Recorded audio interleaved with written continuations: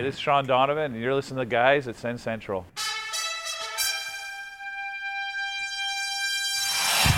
The thing probably that has impressed us the most is probably the work ethic. Whether it's in practices or game, the work ethic for us is off the charts. When we talk about work ethic, we're also seeing a total buy-in from the group, which says a lot about these players. Yeah, that was our first stinker. Yeah, that was a stinker, all right. We got out-competed in the first period, and that doesn't usually happen. That's the one thing we've had since the beginning. We worked very hard, and even periods that we had trouble, we were still working hard. So I thought that our compete level wasn't there at all in the first period. Welcome to episode 50 of Making Sense of the Sens. I'm Ross Levitan alongside Brandon Pillar. What's up, guys? And Chris Parliament. Boys, good to see you. No longer in the TSN studio, at least not today. We're all over Skype with the brand new Yeti microphone. So hopefully the audio is coming in a lot better than the Senators came in to play last night against Arizona. But it's been 5 games since our last podcast. They had that big comeback win on Saturday night against Montreal. Then they lost the finale of the 5-game homestand to Boston. And once they got on the road, the problem became allowing comebacks. They were up 2-0 and I believe 3-1 against Colorado. Then up 2-0 in Vegas, although they probably didn't deserve that. And then just destroyed 5-1 on Tuesday night in Arizona. Boys, I'll start with you, Chris. Was that the worst game of the season? Anytime you let in a goal from the neutral zone, it's right up there. But when you add on everything else, yeah, last night was hopefully rock bottom of what this little skid is going to be, and they can bounce back from that one because, yeah, like I said, anytime things like that are happening, it seems like if it weren't for bad luck, you wouldn't have any at all, and that's exactly what last night seemed like. I just couldn't, those long goals where it's a bouncing puck and the goalie just whiffs on it, that'll happen, but the Sens were also on a power play. Just twist the knife a little more. I don't know what it is with Condon and the Coyotes. We were talking about last year, that embarrassment that the Sens put up against the Coyotes where Duclair scored 2 goals, including the OT winner in embarrassing fashion. And again, they just can't get it done against the Yotes. Yeah, Condon actually had a decent game at Arizona last year. He had 2 goals on 27 shots, but the one you're talking about, it was November 18th, so pretty close to a year ago. It was an overtime loss, 3 goals on 28 shots, and it was not a good effort. I think Duclair, did he have the hat trick that game? I know he had at least 2. Yeah, I forget if it was the Hattie, but I know he had 2, including the winner. Yeah, so just a lackluster effort. What I did like to see is that they didn't fold after the first period, but when you go on Twitter and it's like the Sens account tweets, all right, the game's on. And then that was 11 minutes ago. And then 6 minutes ago, all right, Coyotes score down 1-0. And then Coyotes score again down 2-0. And that's in a 10-minute span. You're like, all right, good thing I had a large coffee at 8 o'clock to stay up for the game. Especially when it's the Coyotes. If you're playing the Lightning or who the Coyotes just spanked, or a healthy Leafs team or someone with amazing offensive firepower, then okay, down 2-0 early in the first, that'll happen. But the Yotes? And going back to what Ross said, it's easy to stay alive in those games if you're the Sens, though, because the coaching staff will be on you. Because they gave up leads in their last 3 games. Ross, you just alluded to that. So there is that little bit there where a coach can say, hey, you never know what's going to happen. Of course, it didn't end up working out last night, but that's easy as a tactic to keep on the gas pedal and make sure the boys are still going. Yeah, and one of the players who wasn't in last night's game, wasn't in the game in Colorado either, is Mark Borowiecki, who's suspended for 1 game for an elbow on a Bruins rookie. I'm not even going to try that Finnish name. And then serves the 1-game suspension in Colorado, comes back against Vegas, and it must have been his first or second shift and it was kind of a broken play, and I personally think that the first hit was a lot worse than the second one, but I guess you can't touch somebody's head when you're hitting, so thoughts on the back-to-back suspensions for Boro, second one being a 3-gamer.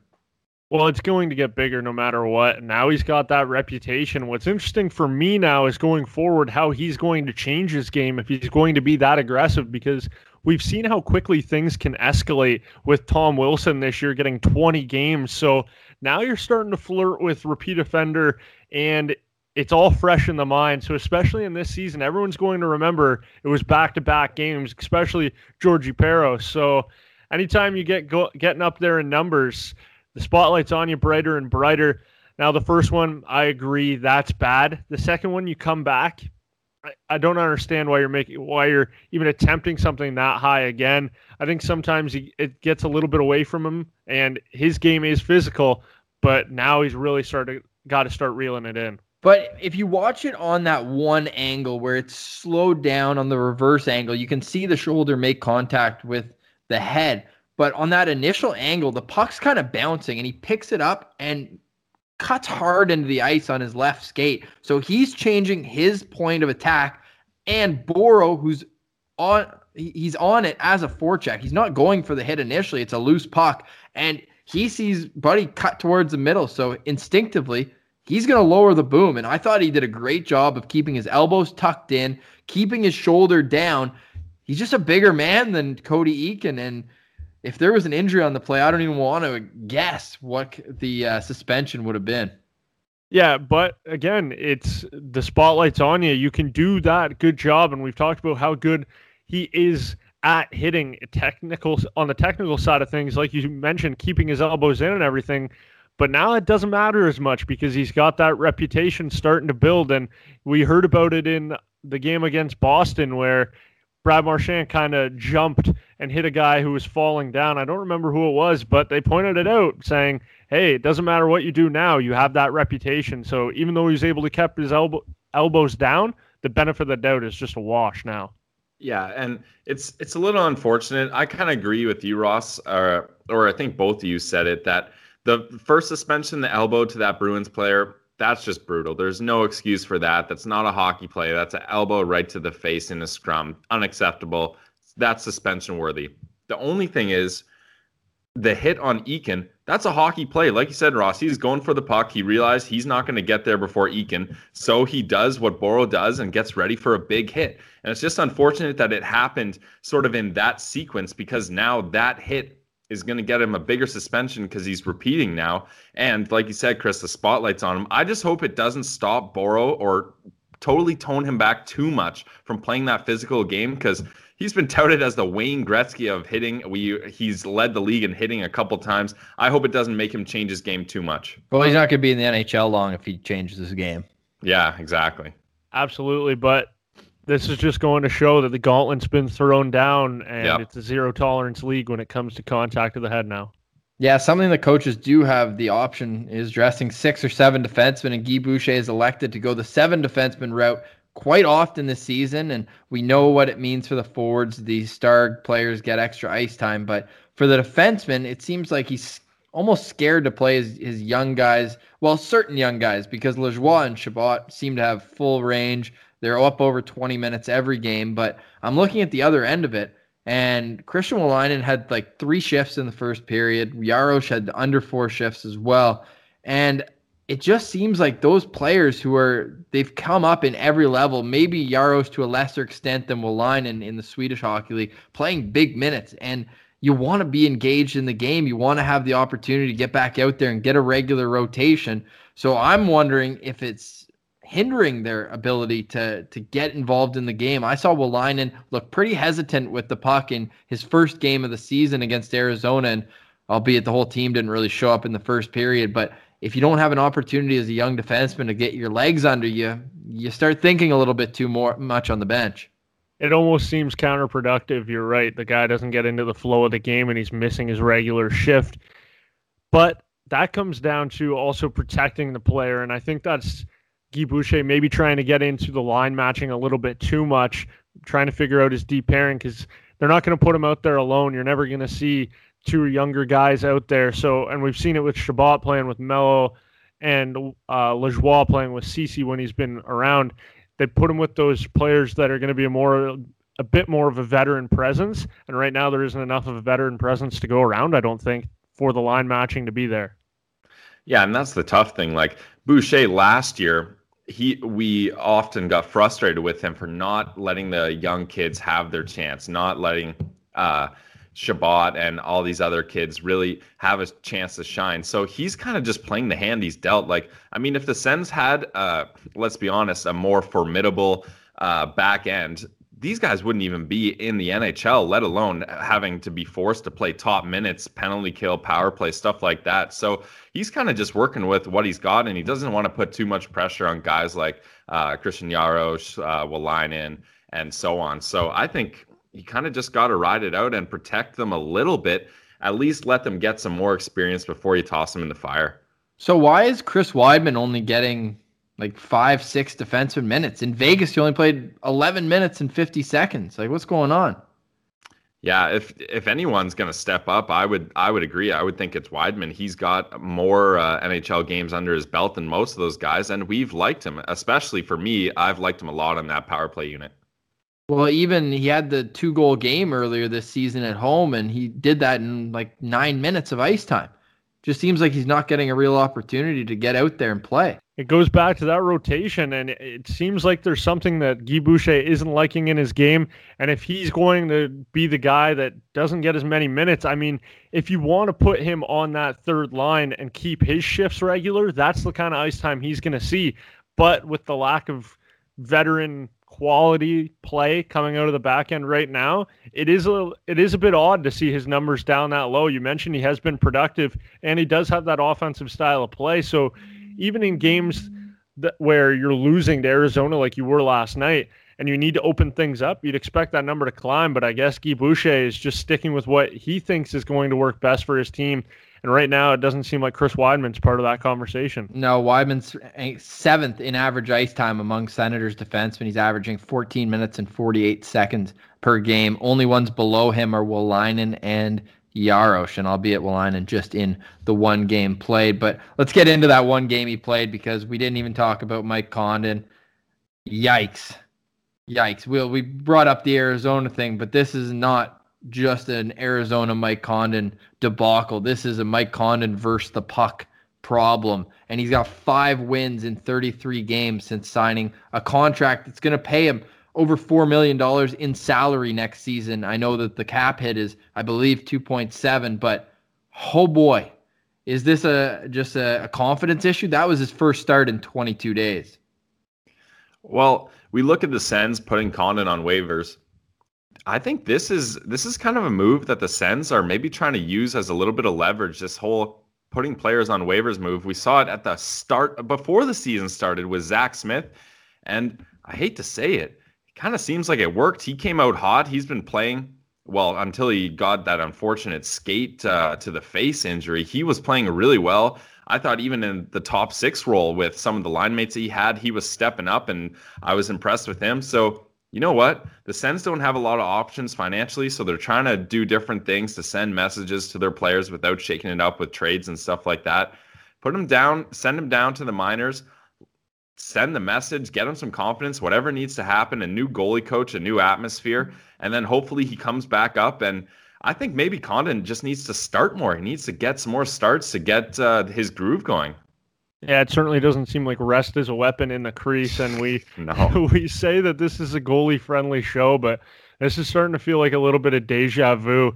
Guy goes on an incredible run like he did. Kind of reminds you of Andrew Hammond, and then you sign him and you don't know really what's going to happen. And if a guy's not hot, he loses that edge. Then he starts to come back down to earth, if you will, and right now, he's looking like a subpar goaltender in the NHL, in a league where you need your backup to come in and play 20 games, and that's a lot of points up for grabs. And if he's only winning 5 of 33, that's not going to get you where you need to be in the NHL. And unfortunately, he's in a situation where it looks like he has to be sticking around. So if this is all you can do is put him on waivers, I guess that's the only shot you have to take. It's worth noting that Belleville's playing in Laval tonight. We're recording on Wednesday, October 31st.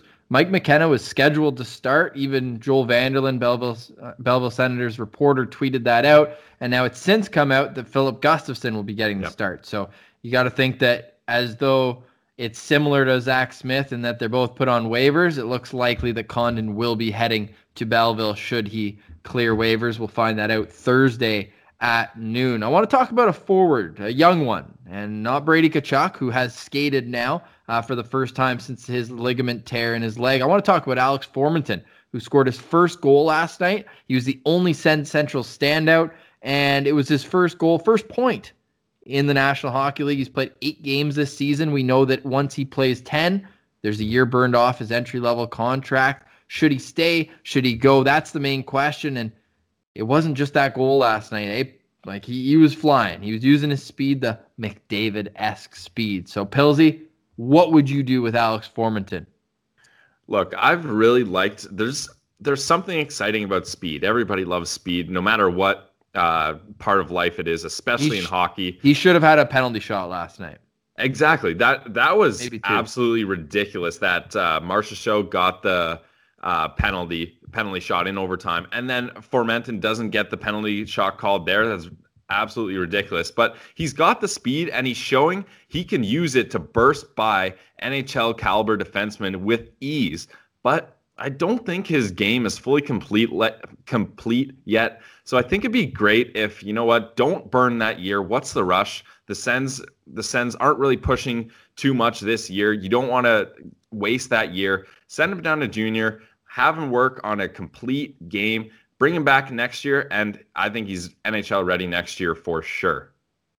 There's the old adage in baseball that speed doesn't slump, and that's the same thing in hockey. You're going to create chances no matter what if you're fleet of foot, but I agree completely. If he's sent back down to junior, he's got the chance to play on the top power play unit once again, manage his puck skills. He's going to be able to play defensively, and that's going back to a very good London team who's already got Liam Foudy, so we'll be playing on his line, former first-round pick, and Adam Bachfist, who's nasty. So if you want to talk about time on the power play, those are 2 pretty big studs that he's going to be playing alongside.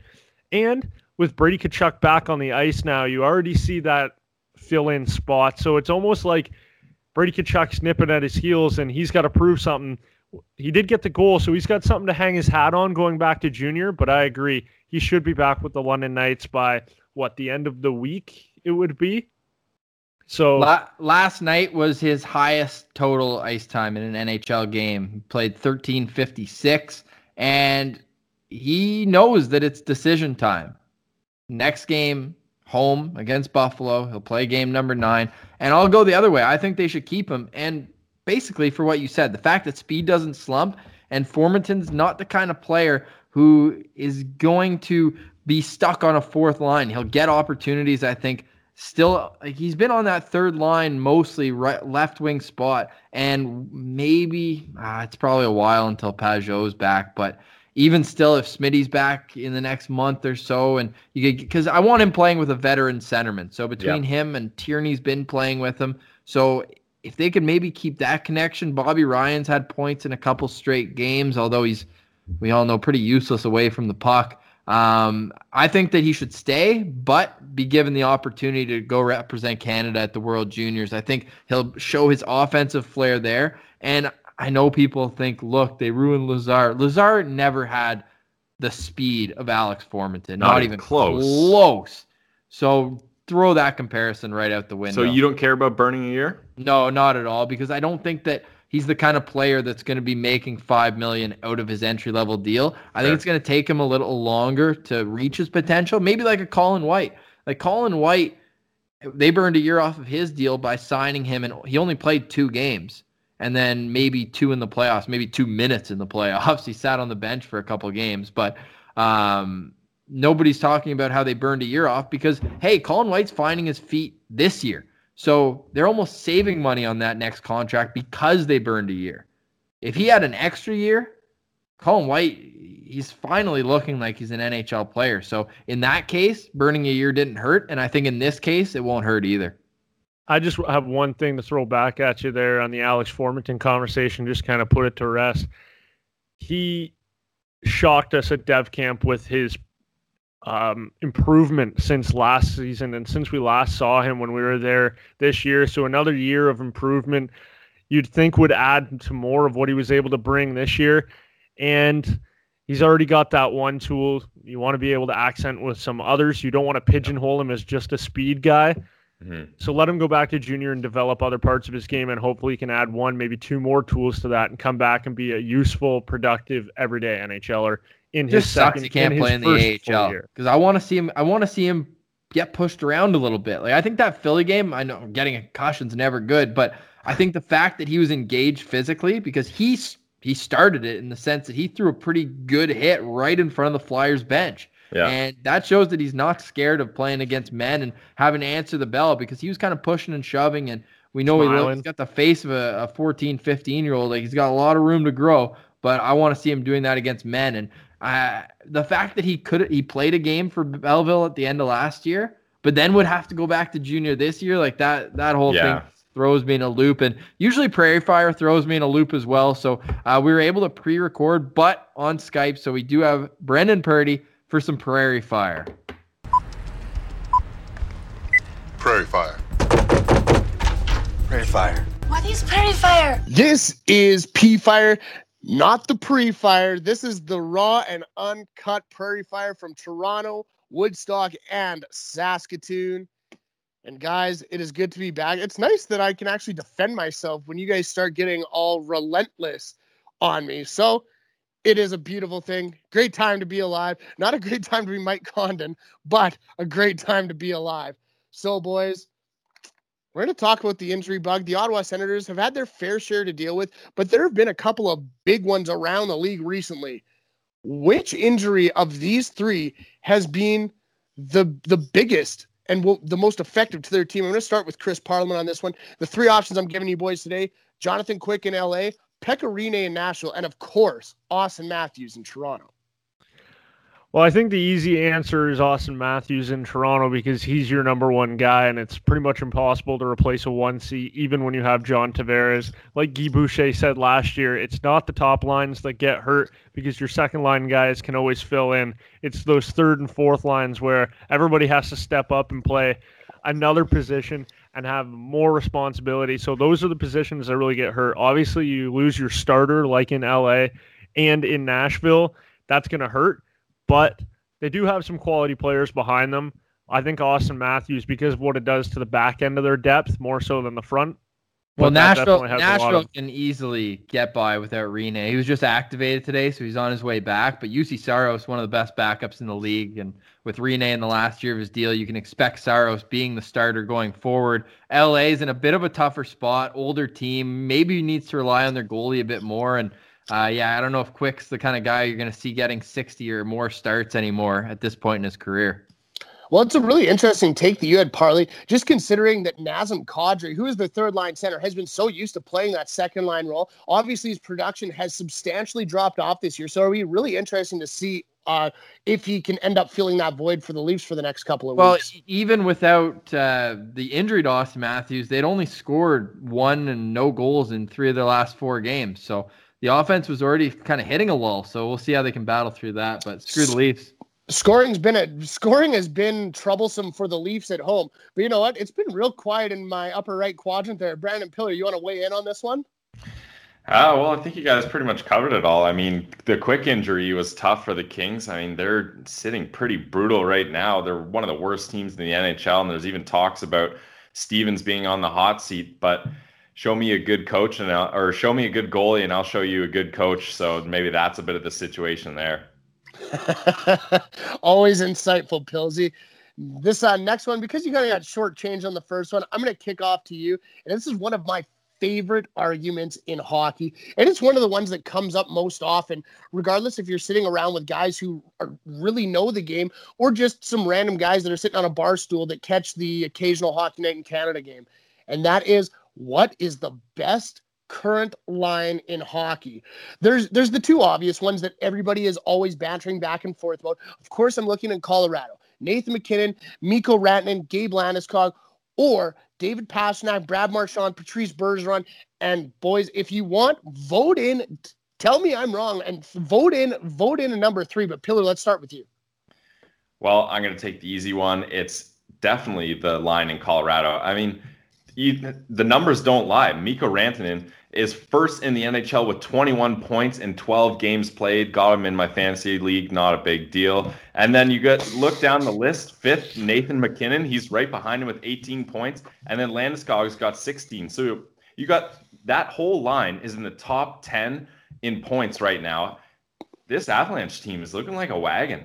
Well, and Sens fans saw it firsthand. Rantanen with 4 points against Ottawa on Friday night, and talked about it earlier on. The other two had 3 each, but I'm going to go a bit off the board. Of course, those are the top 2 lines. So, Purdy, I'm going to kind of manipulate your question into who's the third best line in hockey. And it's down in Carolina. And Wow. Sebastian Aho is not going to be a star anymore. He is a star in the NHL. He's leading the league in lots of categories. And how about Michael Furlan, kind of a throw-in piece in that Hanifin-Hamilton trade in the summertime. But he's off to a great start, and Teuvo Teravainen completing that line. Big reason for Carolina's early season success. Ex-Saskatoon Blade, not a big deal. And maybe we shouldn't think of Michael Furlan as a throw-in piece anymore, because if you watched any Calgary games for the last couple seasons, if Monahan and Gaudreau needed to get going, he was the guy they threw on that line. He can keep up with his feet. He's tenacious around the net. I know that's a big word, but it's a big-time player too. Michael Furlan, he's getting it done.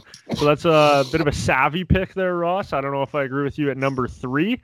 And to get back to the original question. Man, Aho, just before we get off of Aho, 12-game point streak right now, tying Ronnie Francis for most in franchise history. Red hot. And Wayne Gretzky for the most points to start a season off, I do believe.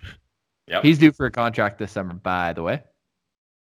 Man, those contract year players every year. But partly, back to the original question, pal. Oh, yeah, sorry. It was. I think it's definitely Boston, because they can get it done in every end. And the way they spread the ice out is absolutely ridiculous. It seems like they're behind their goal line and then on the opposite side of the ice on your blue line in a hurry. So I think that line is the most consistent, and they'll get it done all over the ice, all 3 zones, 200-foot game. I would have to say that I'm more likely to agree with you there, Chris. Like, yes, that top line in Colorado, Pilsy, is absolutely electric.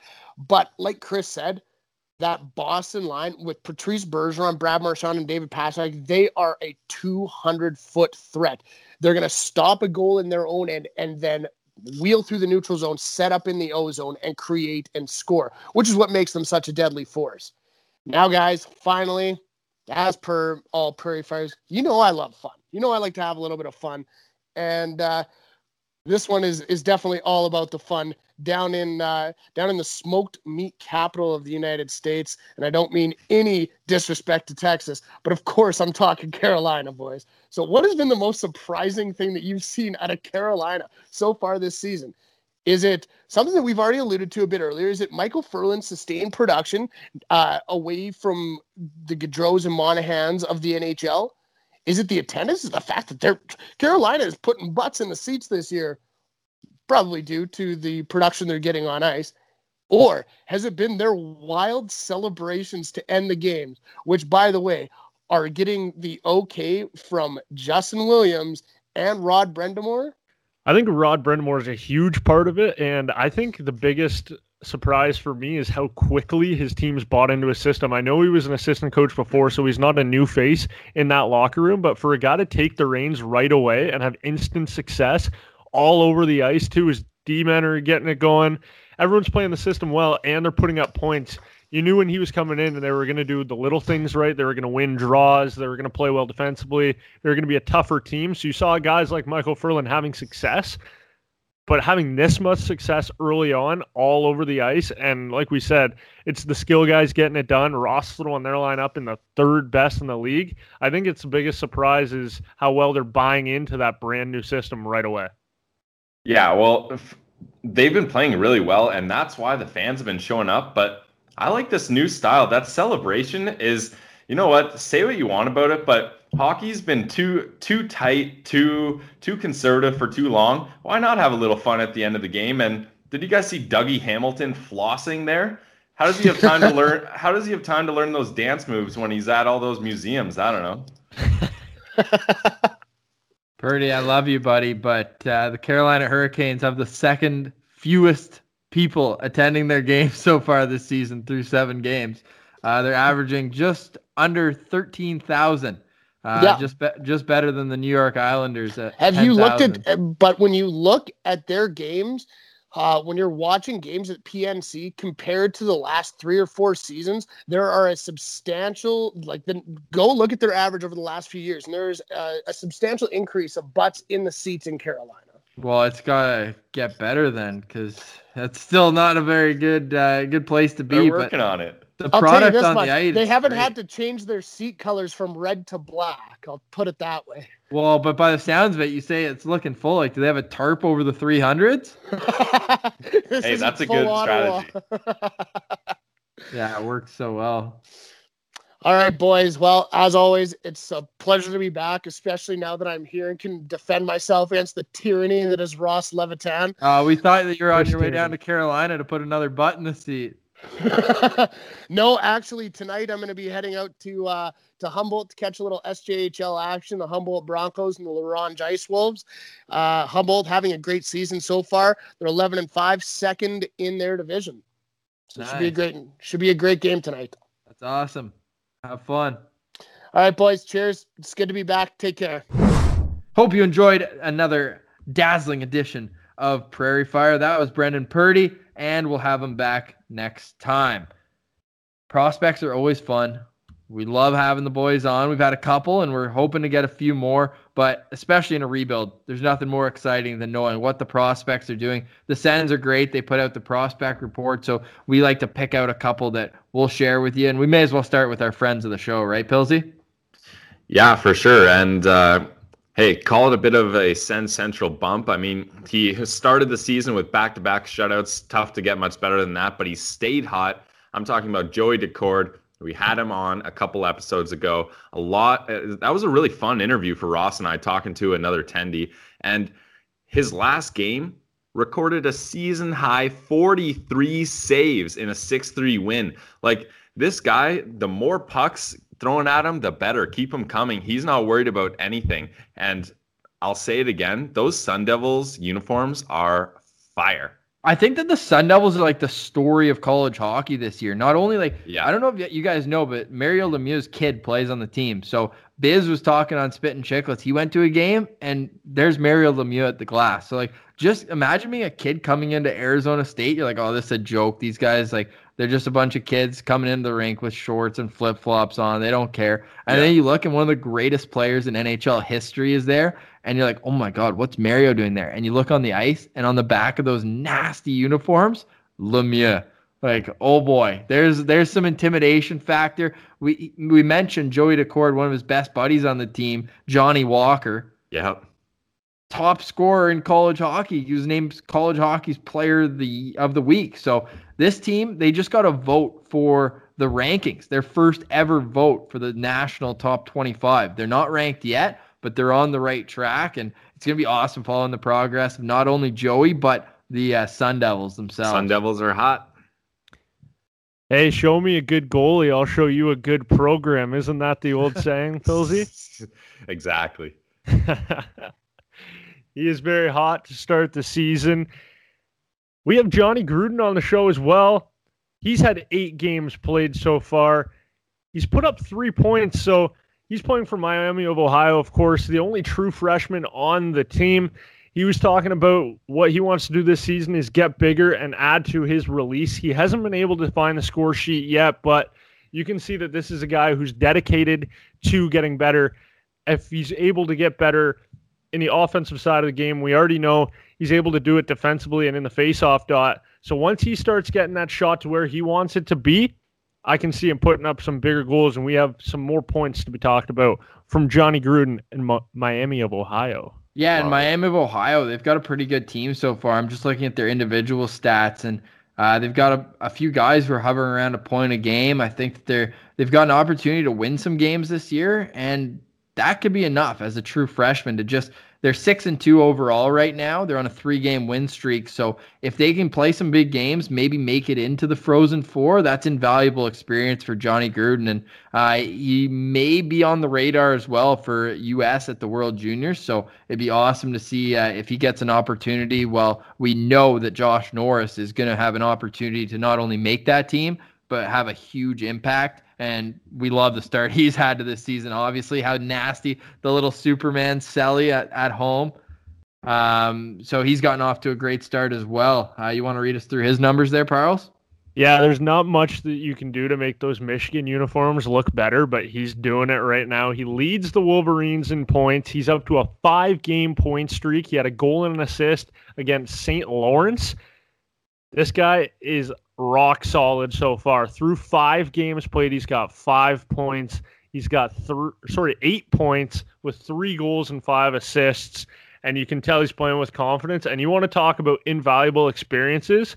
He's playing with the best player in the country in Quinn Hughes, and he's looking just as good every step of the way. So this is a big-time comeback piece. We all talked about Rudolph Balcers in the trade.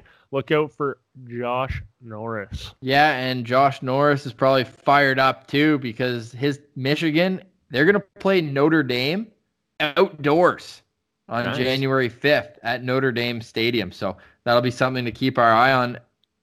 Now that I'm mentioning it out loud, that might coincide with the World Juniors. So I don't know if he'll actually be there for that game, but still interesting nonetheless. So you mentioned Balcers, and he's been a little cooled down in the last couple of games. We've been in Belleville quite a bit, and we actually didn't do the 401 West because we were just that gassed. It was 6 times in 10 days, and kind of came out 500, Pilsy? Like I think when they played well, they really did. In tough on the second Wednesday because Corey Schneider was on his conditioning stint in Belleville. But then against Philip Zadina a couple times on the weekend, they split that series. Before we get into all the Belleville talk, let's talk Rudolph Balcers, and he's getting an opportunity with Drake and Nick Paul in the top line, and they've been dominant. Yeah, that line, you can't say enough about it. Like, we talked about some of the best lines in the NHL. I wouldn't doubt it if they're one of the best lines in the AHL. The speed, the skill, and the talent on that line. I've said it before. I'm a big fan of Rudolph Balcers, and every night pretty much he shows himself again. And it's pretty rare to have one of those nights where you don't notice him. If he's not touching the puck, I've found he's good off the puck too. Like, he's a good net front presence, and him and Batherson has really clicked. Speaking of which, they're the top 2 points guys on the Belleville Senators. Batherson with 11 in 9 games and Balcers with 8 points in 9 games. So I think that's a great connection, and I'm excited to see Rudolph Balcers for the rest of the season. And it feels like we've been talking about Nick Paul and the Sen system for years. This guy's only 23 years old, and he's 6'3", 220. So you're still working. That's a pro-ready frame. And he's starting to show an offensive side as well. And looks like it might be a slow burn for Nick Paul, but right now that flame's getting brighter. Yeah, and there's a lot of home and home or back-to-backs against the same teams coming up. So we mentioned they're in Laval Halloween night. And then Friday and Saturday this week, we're not going to Belleville because the team is in Syracuse for back-to-back games against the Comets. No, Syracuse Crunch. There you go. That's Tampa Bay's farm team. And then 2 at home the next weekend, hosting the Toronto Marlies. And then Toronto comes back to Belleville the next Friday. They do have a game in between, but that's 3 home games against the Marlies in 6 days. So that'll be pretty fun to keep an eye on, of course, with all the injuries at both levels. Yeah, they've been in tough. Like, not having Schlappick, not having Logan Brown, and not having Jim O'Brien. And then you look at the back end, Hogberg. Andrew Sturtz, I was kind of excited to see his development as well, but he's still out with injury. Word is, though, that Logan Brown's been fitted for a boot, and they're hoping by December 1st he'll be ready to play. So that's tough in his first pro year that he hasn't been able to really remain healthy. But we have seen some of the veterans play well. Of course, Jack Rodewall, we never really mentioned. He hasn't played, but he's been called up to Ottawa just as an insurance piece right now. So there is some excitement in the system with the top line, and as with the AHL, typically guys come and go pretty often. All right, so we talked about Belleville's upcoming schedule, but let's get back to the big club. The Ottawa Senators are back home to play Buffalo on Thursday, November 1st, and then they go to Buffalo. We're going to tweet out on the account. We know we mentioned last podcast when we were talking about Ray Emery, that Buffalo brawl, the rematch, the Andrew Peters, Brian McGrattan fight, where McGrattan is just a complete animal. And there's a couple interviews in the clip as well. So we'll get that on Twitter at Sen Central. Follow us there if you don't already. But home and home, Buffalo, Ottawa. Of course, it's going to be some fireworks, at least we hope. And then afterwards, the team will be on a 3-game homestand. They start with a back-to-back, so it goes Buffalo, then home to Tampa, and then they play New Jersey on the Tuesday. Vegas again comes in on Thursday, and then Saturday, Sunday in Florida. So it's a very, very busy, what did I just say there? A very busy schedule coming up, and 6 games in 11 days. You're going to need both goalies, so it'll be really interesting to see what they do with that looming situation. It's episode 50, boys. That's pretty big accomplishment, I'd say, in 3 locations. Finally, our first one, kind of starting fresh, turning over a new leaf at the 50th. What's been the most fun for you? This podcast has taken off a lot longer than we thought it was going to. We kind of were doing it for fun, and then we started getting interviews. We started really gaining some traction. For me, I was a big fan of Marcus Hogberg last season, and when I finally got a chance to see him play with the Brampton Beasts in the East Coast League and then got to interview him after, that was pretty cool. That's when I finally felt things connecting, and we're really gaining some traction and starting to provide some good Sens info for the fans. I love that we've been able to bring kind of the Sens Twitter conversation together in some ways, connecting with Sens prospects and bringing guys that aren't guys you normally hear from, whether it be on TSN or in interviews in other ways. I mean, you can always find content like that, but bringing Henry from Sens Prospects on, that was a lot of fun. Just all the different voices we've been able to bring into the pod. It's been pretty cool. Yeah, I respect all that, and I was going to say Drake Batherson because just the way it all worked out with OLP and on Twitter, I thought that was great. But I'm going to go back to all the way to episode 17. Which was the one we recorded right after the Senators pushed the defending champs to Game 7 in the Eastern Conference Final. That was the Hoffman Game 6 goal, and just the excitement and knowing that it was going to be Cup Final or bust. And of course, Game 7 played out the way it did, but getting into that talk and that podcast, the feeling going in was definitely number one for me. Yeah, if that podcast, that particular one has 600 listens, I might be 300 of them. That was a good pod for sure. Yeah, can't beat that. And it's kind of been interesting, the fact that we've covered basically the high of Game 6 to the low of trading Erik Karlsson. It just seems like we've seen it all in such a short period of time, just 50 episodes down, but now with the microphones, and now once we figure out how to cut and post this, we're going to have some fun, boys. So 50 in the books. Looking forward to the next 50 while we can still bring you former Senators that wear the number. And if you want to look it up, who wore 50, there's one player, and we're not going to mention his name on this podcast because we got respect for Clarkey. But boys, it's been fun chatting. Episode 50 in the books. It's making sense of the Sens. You can follow us on Twitter. Always love interacting with you guys, so follow us there, and we'll chat then after looks like a busy week ahead. Go Sens, go!